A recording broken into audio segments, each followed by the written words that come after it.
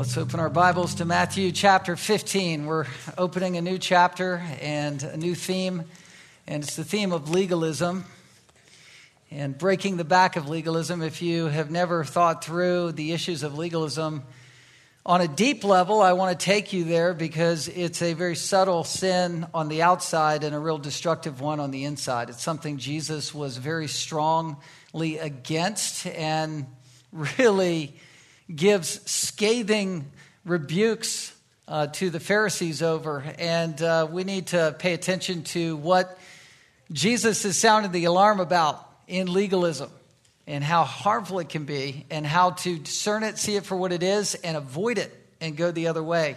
When you think of legalism, when I think of it, I think of about one of three categories. First, I think in terms of the Bible times of Jesus, and I think legalism almost is a synonym with the Pharisees. Synonymous to Pharisees, Sadducees, to scribes, to that religion of do's and don'ts and the heavy burden that they were laying on. Secondly, I think of the cult religions. Think of Mormonism. Think of the Mormons that come to your door, try to sell you different things and devices for security systems so that they can build a relationship with you and talk about how Jesus isn't God. So you need to be aware of that, but there's a lot of do's and don'ts in legalism there. The Jehovah's Witnesses, the extra biblical writings that they say are on the same par in authority with the Bible, and they're really not. So you have those things. And then you have the legalism found inside the church and inside the Protestant church. Fundamentalism.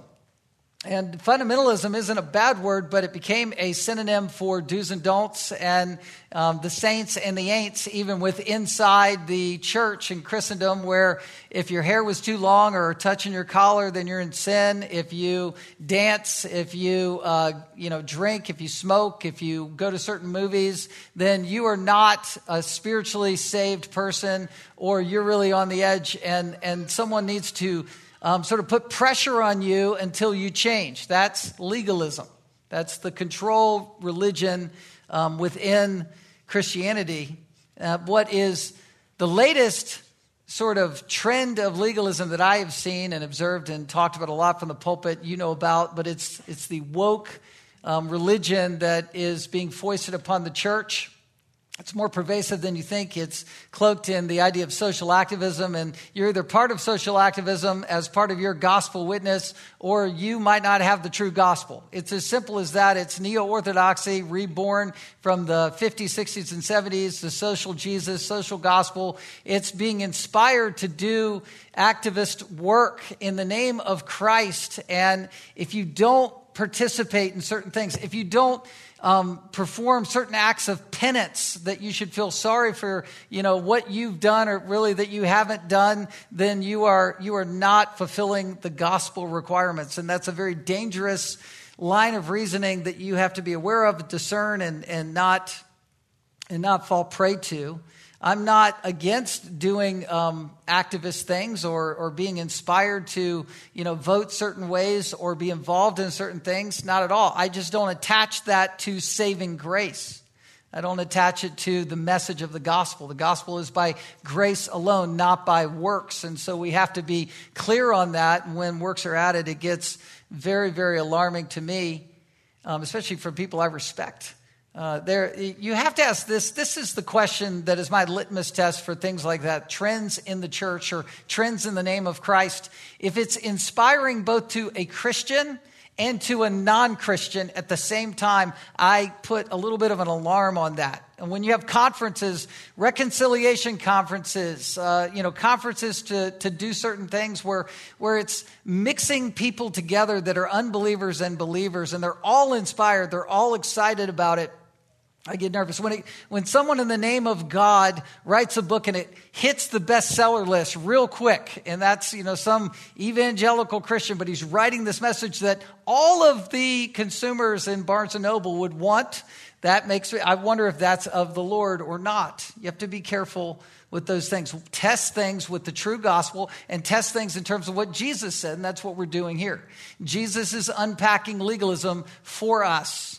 And it begins in Matthew 15. This is really a series I'm going to do at least two sermons, but maybe more on discerning legalism, understanding what it is. and what it isn't. And the harm that it does can be synthesized at the end of verse 6. If you look at this, it can all be summarized under this phrase. It's where the word of God is made void. It's tradition. By tradition, Jesus said, you have made void the word of God. Literally, it's the idea of making something that is super powerful, which is the word of God. It's sharper than any two-edged sword. It's like, you could just make it by analogy, bright like the sun. Nothing's taken the power of the sun away. The Bible is always powerful. But someone who is ensnared in legalism can be so trapped that literally their heart turns away from the word of God, turns away from the brightness of the glory of God, and that person is rendered empty inside. That's what legalism does. It shrinks the soul. So, what makes void the word of God? That's the question. What steps of legalism are before us that bring people to a point where the word of God is empty to them? Well, number one, it's when people elevate tradition above God's word. That's the first step into legalism. Elevating or putting higher than the word of God tradition. It's what people live for, and that's adding to Scripture. Legalism centers on adding to Scripture. It's what the Pharisees championed. Let me just read verses 1-6 to get us started. This is kind of the first half of the sermon. It's our section that we're going to dive into, beginning at verse 1 of chapter 15. Then Pharisees and scribes came to Jesus from Jerusalem and said, "Why do your disciples break the tradition of the elders? For they do not wash their hands when they eat." He answered them, "And why do you break the commandment of God for the sake of your traditions? For God commanded, 'Honor your father and your mother,' and whoever reviles father or mother must surely die. But you say, if anyone tells his father or his mother, 'What you would have gained from me is given to God,' he need not honor his father. So, for the sake of your tradition, you've made void the word of God." Let's stop there. Let's start here. So it's adding Scripture, or adding something to Scripture. It's what the Pharisees said. Look at verse 1. The Pharisees, they're showing up to meet with Jesus. They're coming from home base, Jerusalem, 70 miles up the way, Transjordan, to get up to the Sea of Galilee area, Capernaum, where Jesus is at this point on the west side. You've been learning sort of the Bible map geography there. That's where he is. He's being confronted by these Pharisees and these teachers, these scribes, these masters of the law, and they're taking a bead on Jesus. And on the surface, it looks pretty subtle. They're just checking in, just looking under the hood. Hey, what's going on? I'm hearing that your disciples aren't washing when they're eating. Now, on the surface, it looks pretty harmless, and I think it's important to see that that's how legalism comes across. A lot of people view legalism almost in a positive way, like, well, I'll do these things or I'll submit in this way because I at least want to be a good Boy Scout and do the right thing rather than being a libertine and just go and do whatever I want to do. So I'd rather just follow the rules. And what could be wrong with that? Well, Jesus has no time for this. This is an interrogation on a cosmic level. Jesus knows that he's protecting the gospel. He's protecting the way into heaven. He's protecting people from damning themselves to hell where they become void in their heart, empty in their heart to the word of God. He's protecting children from harmful false teachers. This is a battle on a cosmic proportion. Looks benign and harmless on the outside. It is a kingdom battle on the inside.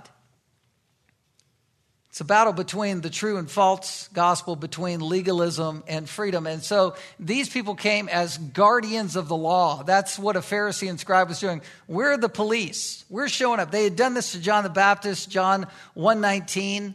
It says that the Jews sent priests and Levites from Jerusalem to John the Baptist saying, "Who are you?" Well, here they're doing it again with Jesus, and they're saying, "What are you doing? Well, what was happening? Well, there was a buzz around town saying that the disciples were not washing. Maybe they were observing around Capernaum, but remember, they had just come across the Sea of Galilee, where on the other side, in the desert land, they had just had 5,000 men fed, but 20,000 in terms of the whole families that were all there.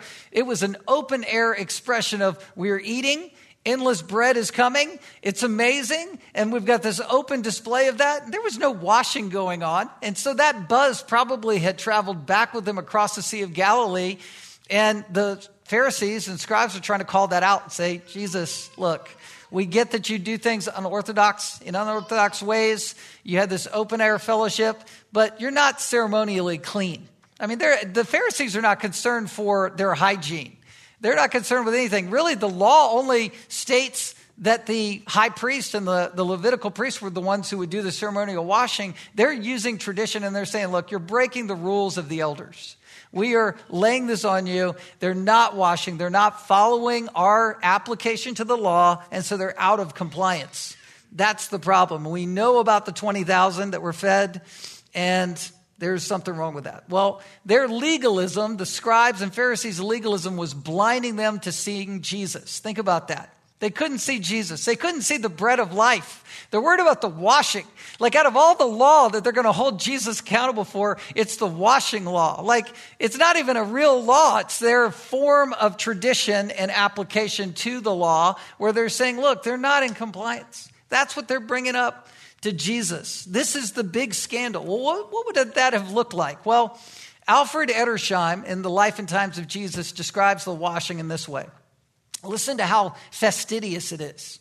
Water jars were kept ready to be used before every meal. The minimum amount of water was a quarter of a log, enough to fill 1.5 eggshells. The water was first poured on both hands, held with fingers pointed upward, and it must run down the arm as far as the wrist and drop off from the wrist. For the water was now itself unclean, having touched the unclean hands. And if it ran down the fingers again, it would render them unclean, having touched the unclean hands. The process was repeated with hands held in the downward direction, the fingers pointing down. And finally, each hand was cleansed by being rubbed with the fist of the other. A strict Jew would do this before every meal and between every course of every meal. That's just weird. But I'll say this. I mean, there's been a lot of hand washing going on these days, and a lot of people talking about hand washing and how much and when is enough and was that in compliance and on and on.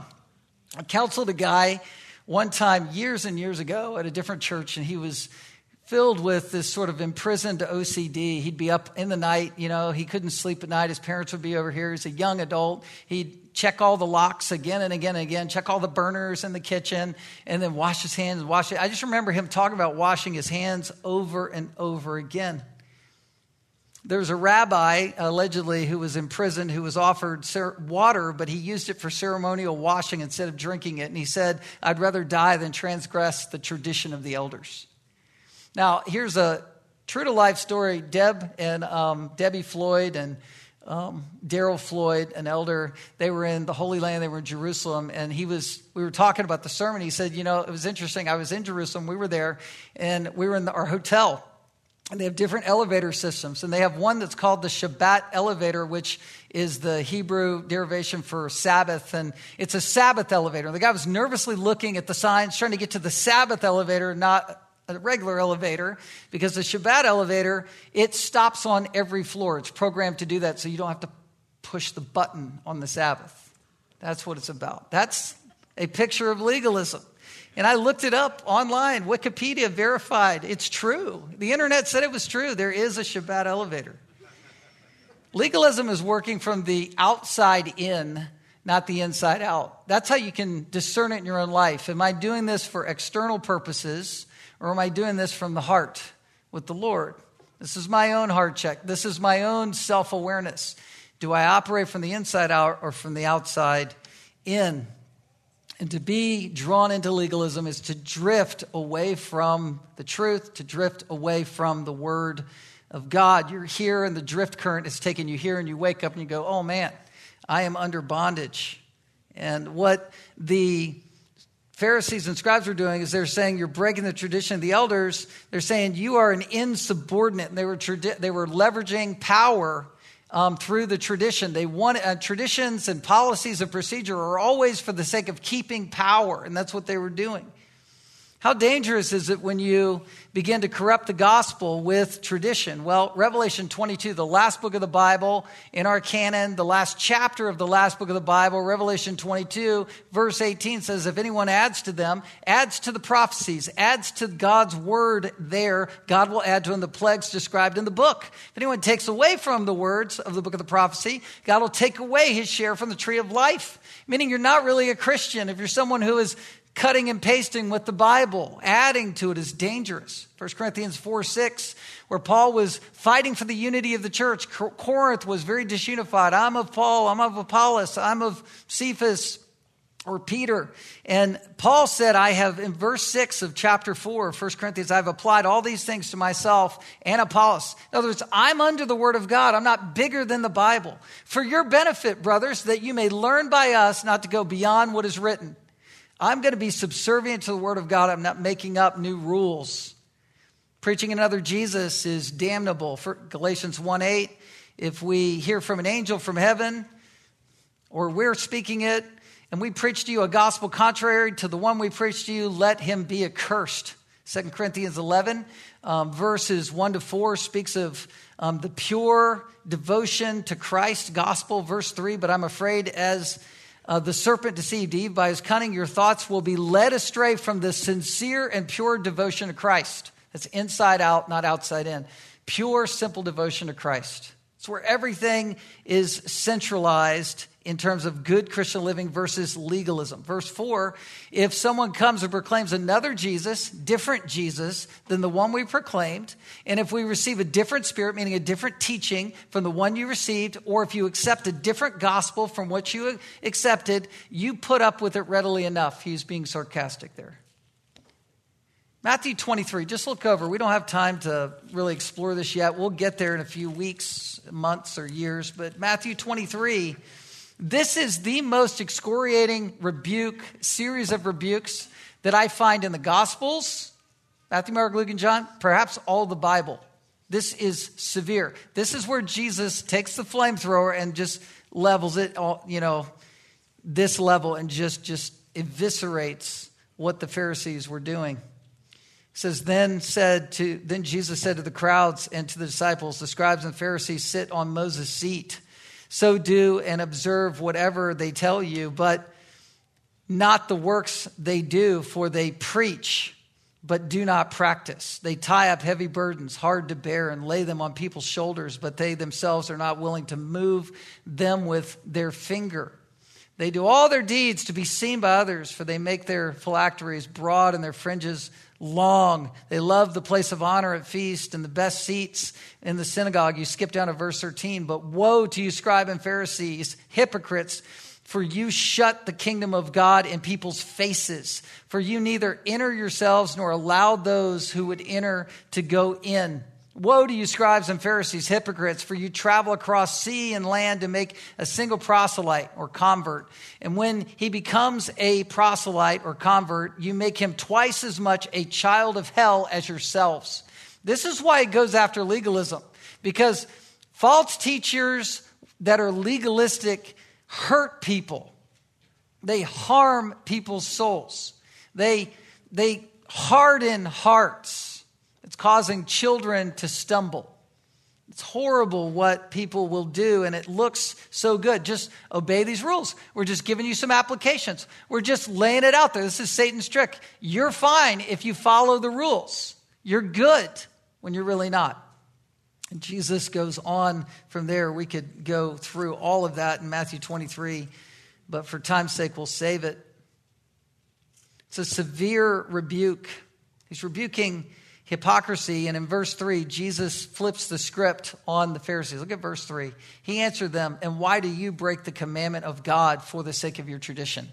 Like, you're worried about me breaking your tradition, but why do you break the commandment of God for the sake of your tradition? Now, is all tradition bad? Let me just say that we're filled with tradition. I mean, we do tradition here. We have an 8:30 service and we have a 10:30 service. Why? Because we just thought that'd be a good thing to do, in this season of our church. And I think so far so good. We sit down after, I think, the third song or the offering song, right? And we're sitting down. Why? Because we used to pass bags around and collect an offering, but we don't do that right now. We give different ways, but we still sit down. Why? Well, it's kind of nice. I enjoy the rest, and then we stand back up. I don't know. I mean, we have worship of the round once a month, first Sunday of the month. Why? You just made it like, let's do that. That'll be fun. Let's do that.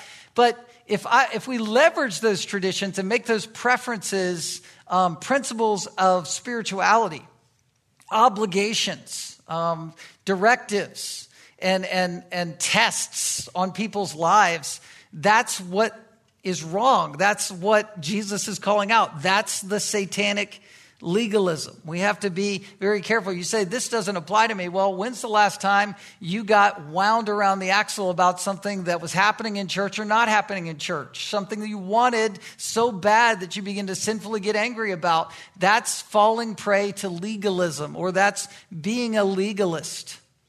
Cult religions will add to the Bible. All these extra biblical sources, they say, carry the same authority as the Bible, the Book of Mormon, the New World Translation. But here we're talking about the Mishnah.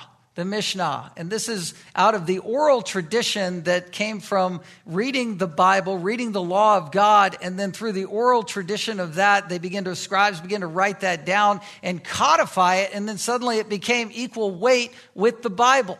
It's a very easy thing to have happen. John MacArthur said when the Jews were in exile, meaning Babylonian captivity, the scribes, first being Ezra as one of them, assembled and copied books of Scripture. They began making comments on various passages that seemed unclear, and gradually a larger accumulation of interpretations developed until there was more interpretations than Scripture. Distinction between Scripture and traditions became less and less distinct, tradition more revered than God's Word itself. By the 3rd century AD, the Mishnah was in full force. The Halakha, or the oral tradition, had been codified, and where the priestly washings became required for everyone else. Tradition was justified in this way. This tradition is putting a fence around God's Word. We're just trying to protect God's Word. That's why we do it, and so that's why you have to obey us. I mean, it's an easy thing for people to fall prey into. Traditions became ridiculous. It was in rabbinic tradition that you couldn't look at yourself in the mirror on the Sabbath because you might find a gray hair that you would need to pluck, and that'd be work. You can't spit on the ground. That was a rule, because if you spit on the ground and you scuffed it with your shoe, you might be doing some agricultural farming, doing a little bit of dirt movement there, and that would be wrong. The Roman Catholic Church, they've elevated tradition to be on par with Scripture through what are called ex cathedra pronouncements. Ex cathedra means out from the throne. It's the idea that the priests are speaking for God from the throne. The Pope is the father, or the papa, for God, as the proxy voice for God. And so tradition at that point is elevated on par with Scripture, which is really putting it above Scripture. These announcements and pronouncements are there. The issue of the Catholic Church, where it gets messy, is with the gospel. The gospel is by grace alone, and what happened is there was a codified application to how you grow in your faith by doing certain things. These are religious rites like infant baptism, taking the Catholic Mass, confession or last rites. All of these things kept you in good grace with God. It was not just clear that it was making you saved, but it for sure became a thing through the Catholic pronouncements and codification of that in councils that keeps you in saving grace. So in essence, these things, by taking the Mass, by performing confession, by being baptized, by having a priest pronounce last rites, that's keeping you in good grace. It's infusing saving grace. That's the language that's used there. It's called ex opere operato in Latin. It's the operations of grace in your life through these religious rites. Well, you say, where did that come from? That came from Catholic tradition and pronouncements that became authoritative on par with Scripture. The issue of the muddiness of the gospel in the Catholic Church is actually secondary to the deeper issue of creating tradition that is as authoritative as Scripture. That's the foundational problem. That's what Jesus is unearthing here. He's saying that tradition cannot be a smokescreen for hypocrisy. We say, well, what about in the Protestant church? Are we guilty of these things? Sure. We'll raise up venerate a saint or really look to certain people to quote from, or theology books that have stood the test of time, and we'll elevate those as if they have more weight than anything else. But really, everything we say has to come back to the Bible and the Bible words. Even the doctrine that we believe, that we write down on paper and say, I believe that I am saved by grace alone. I believe Jesus is fully God and fully man. I believe the Bible is divinely inspired, inerrant, authoritative. It's infallible. All those doctrinal beliefs have to be brought circumspect to the Word of God and checked with Scripture. Only Scripture is truth. And the doctrine and the teaching of Scripture is the doctrine that we contend for. We contend for the faith once for all delivered to us. 1 Timothy 4:16, keep close watch on yourself. You're watching yourself. You're watching your life. What else are you watching? And you're teaching. What are you believing now? Where are you drifting to? What are you putting your trust in? I bring it back to the Scripture. Persist in this, for in doing so, you'll save both yourself and your hearers. That's the idea that you will grow in your sanctification all the way towards heaven. That's what that's talking about. 1 Timothy 6:20. O Timothy, guard the deposit entrusted to you. That's the idea of guarding the gospel. And you do that by bringing everything circumspect to the Word of God. Christ is the head of the church. To trust in tradition, to trust in legalism, is to usurp the authority of Christ. Well, first of all, adding anything to Scripture is the slippery slope of legalism. Secondly, adding harmful applications is the second step into legalism, or following these things. Adding harmful applications. What does that mean? That means that's where you twist Scripture to be a legalist. It's not just adding new things to Scripture that makes you a legalist. You might be a legalist if you are twisting Scripture to your own end and saying what it doesn't say. Saying what it doesn't say. Well, what does that look like? Well, that's what Jesus reveals that the Pharisees were doing, because look at verse 4 of Matthew 15. It says, for God commanded, honor your father and your mother, and whoever reviles father or mother must surely die. Stop there. He's bringing up the fifth commandment, first of all, of the 10 commandments, the Decalogue. There's 2 tables, meaning 2 halves of the 10 commandments. 1 to 4 goes vertical. It talks about honoring God. You can't have false images. You honor God. And then the 5th commandment begins the second table, which all of these are horizontal, how you interact with people commands. You don't covet, lie, steal, and you honor father and mother. That's the 5th commandment. It's probably the overarching commandment here, starting on the second table. That's what he brings up. You're honoring father and mother. Exodus 20, verse 12, Deuteronomy 5:16.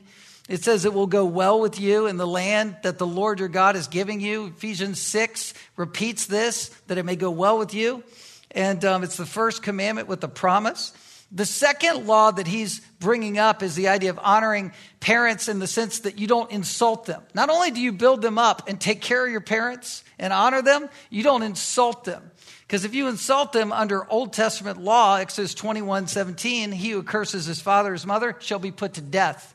It's over. Leviticus 20, verse 9, when he curses his father or mother shall be put to death. He's cursed his father or mother. His blood is upon him. That's what Jesus is bringing up. And he's saying, you with your traditions, with your twisting of these verses, are letting people out from under the accountability of taking care of their parents. What do I mean by that? Well, you got to understand that the command to honor father and mother is practical. It's not just attitudinal. It's also obligatory. As a believer, you're supposed to take care of your parents, which means that you'll give to them what they need as they get older and can't take care of themselves. It's repeated in 1 Timothy 5:8. Anyone that does not provide for his relatives, and especially for members of his own household, has denied the faith, which is worse than an unbeliever. It means that you're so hard-hearted. I mean, you have made yourself empty to the Word of God. It's void in your life if you don't care about your parents. Bible leaders and scholars of the culture, they're basically giving the culture in that day an out from taking care of their parents. How did they do it? Look what Jesus said, verse 5. But you say, if anyone tells his father or his mother, what you would have gained from me is given to God, he need not honor his father. What's going on here? It's where people call, "Ali, Ali, oxen free. I'm out. I don't have to take care of my parents." Why? Because I'm giving it all to God. So I can't give it to you. Sorry, Mom. Sorry, Dad. I'm a believer. I know you're hurting. You're aged. You need my help. But I've made a vow to God. In Numbers chapter 30, we'll look at that verse. It says that you can't break your vow. And so I'm out. I don't owe you anything. Oh, yes, I'll spend the money on myself while I'm alive. But whatever's left when I die will go to the temple because that's God. It's playing the ultimate God card. God told me to do it. You can't argue with that. It's good. And I've got a Bible verse in Numbers chapter 30 to back up what I'm doing. And so you just have to wrestle with Numbers 30 verse 2. If a man vows a vow to the Lord or swears an oath to bind himself by a pledge, he shall not break his word. He shall do according to all that proceeds out of his mouth. So it's the ultimate power play. You pit Scripture against Scripture. The Bible says, honor your father and mother. Don't curse them. In other words, don't lie to them about not being able to give to them. Don't do that because that's worthy of death. But how do we get out from under that? Oh, I'll go to a priest or find a religious leader. I'll make a vow. It's called calling Corban. I'm pledging everything to God. That's what the word Corban means. I know there's Corbin College. I know people are named Corbin. It's all good. But the Bible here is calling out people's use of that word Corban to say, I declare everything is for God. So I'm out from under the obligation to take care of my parents. It's like, using tricks with tax evasion or sheltering your money or giving it to charity, but not really, and you're keeping it for yourself so that you can keep it. It's making a false pledge. It's twisting Scripture. So what Satan did in the garden, where Satan said to Eve, did God actually say, you shall not eat of any tree in the garden? Just again, twisting God's words. Tempting Eve to think, oh man, I'm entitled to that because of this, or this. So Satan said to Jesus in the wilderness, he shall command his angels concerning you. Throw yourself off the temple. There's a Bible verse that will catch you. The angels are obligated. And Jesus goes to the right verse for the right occasion and says, you can't test the Lord. Don't put the Lord to the test. You have to apply the right verse for the right situation so that you're free of legalism. The wrong verse foisted upon somebody, it kills the soul. It hurts people. Insults were wrong.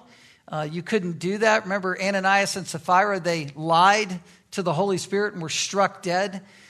Lying to the Bible, lying to your own conscience, and ignoring the accountability of the Word and insulting your parents through sort of playing games with your obligation is spiritually lethal. Spiritually lethal. It makes void the Word of God to you. God's Word, which is thunder and lightning. God's Word, which is the bright shining sun of accountability in your life. God's Word, which is powerful truth that shall not return empty.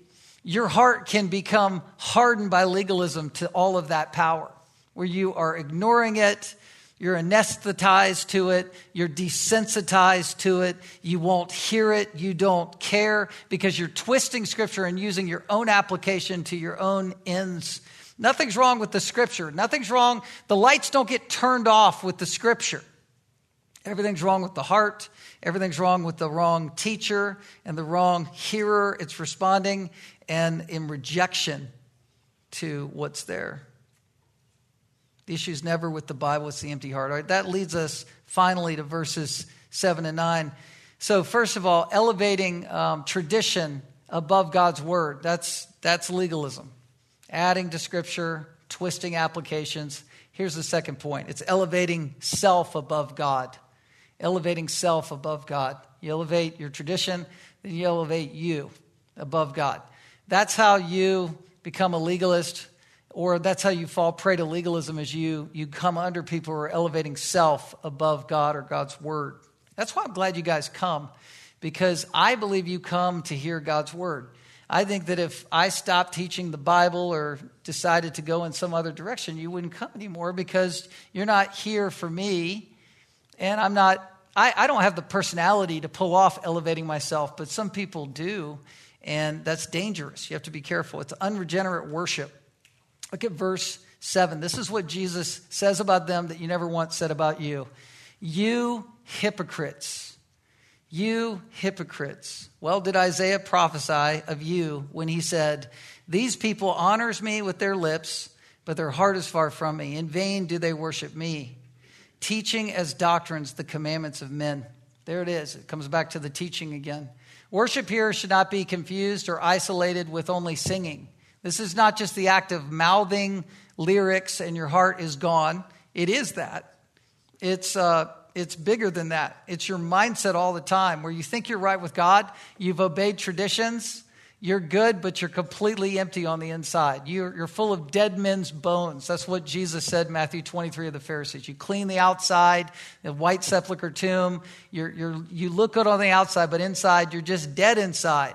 It's the idea of sitting 6 feet from the professor's nose. I know none of you would be in this category here at church, but it's the idea that the professor is speaking and you're in class and you're typing or you're writing stuff down. Really, you're drawing pictures and your mind is a billion miles away from whatever that prof is saying to you 6 feet away.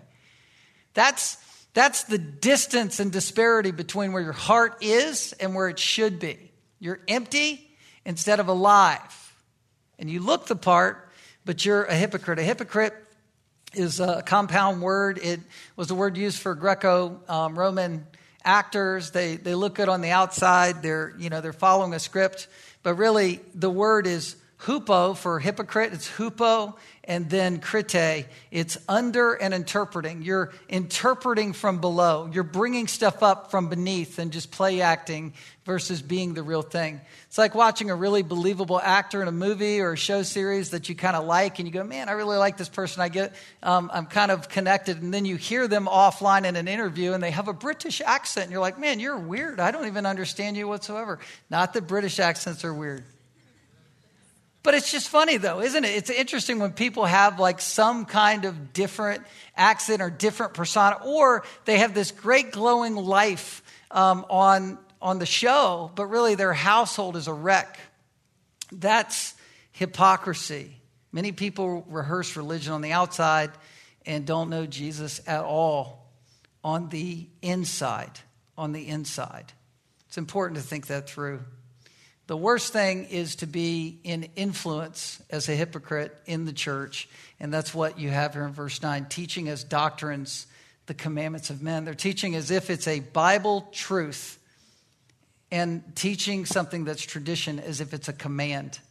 That's the problem. It's unregenerate teaching and unregenerate worship and then unregenerate teachers. That's verse 9. The false teachers 500 years before, in 586 BC, that's where this is quoted from, by the way. Verses 8 and 9 is a quotation from Isaiah. And the Isaiah time period, right before they were going into Babylonian captivity, right before they were going to be corralled from Judah, the southern kingdom, into Babylon, these teachers were acting hypocritically. They were empty inside, empty teachers, and everyone was following that 500 years before. And Jesus is saying, I've come, and now we are back to the future. We're back to the future. You're doing it again. Your worship is vain. Your worship is aimless.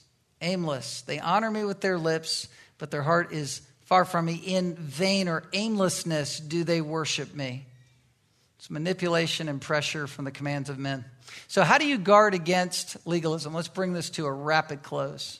How do you protect yourself? Well, don't underestimate the power of the Holy Spirit in your life. That's number one. Number two, don't underestimate the ability to read the Bible for yourself and discern truth. Don't underestimate the ability to discern whether I'm speaking truth or error. Don't underestimate that. God, in 1 John chapter 2, it says he's given every believer the anointing of the Holy Spirit. People will teach a false teaching where they say it's the second level, where you get the second blessing or the double dose of the Holy Spirit. No, when you are saved, you are anointed by the Holy Spirit. You have spiritual discernment. You're a spiritually minded person, and you're able to discern truth from error. When I type the sermon, just in this season of my sermon preparation, I sit with my laptop open. I have the English and Greek on one half of my screen. The other half is a Word doc. But I basically just type from the English text the sermon, just off the top. I put an outline together and then just type. And the reason I do that first and foremost is because I want the witness of the Word of God just to hit me just like it would you. And I want to have a train of thought in terms of what the Bible is saying, and I put the sermon together from that. And about 80% of what I type just off the top as I'm studying and looking at the English Bible, that's what I preach and that's what I say.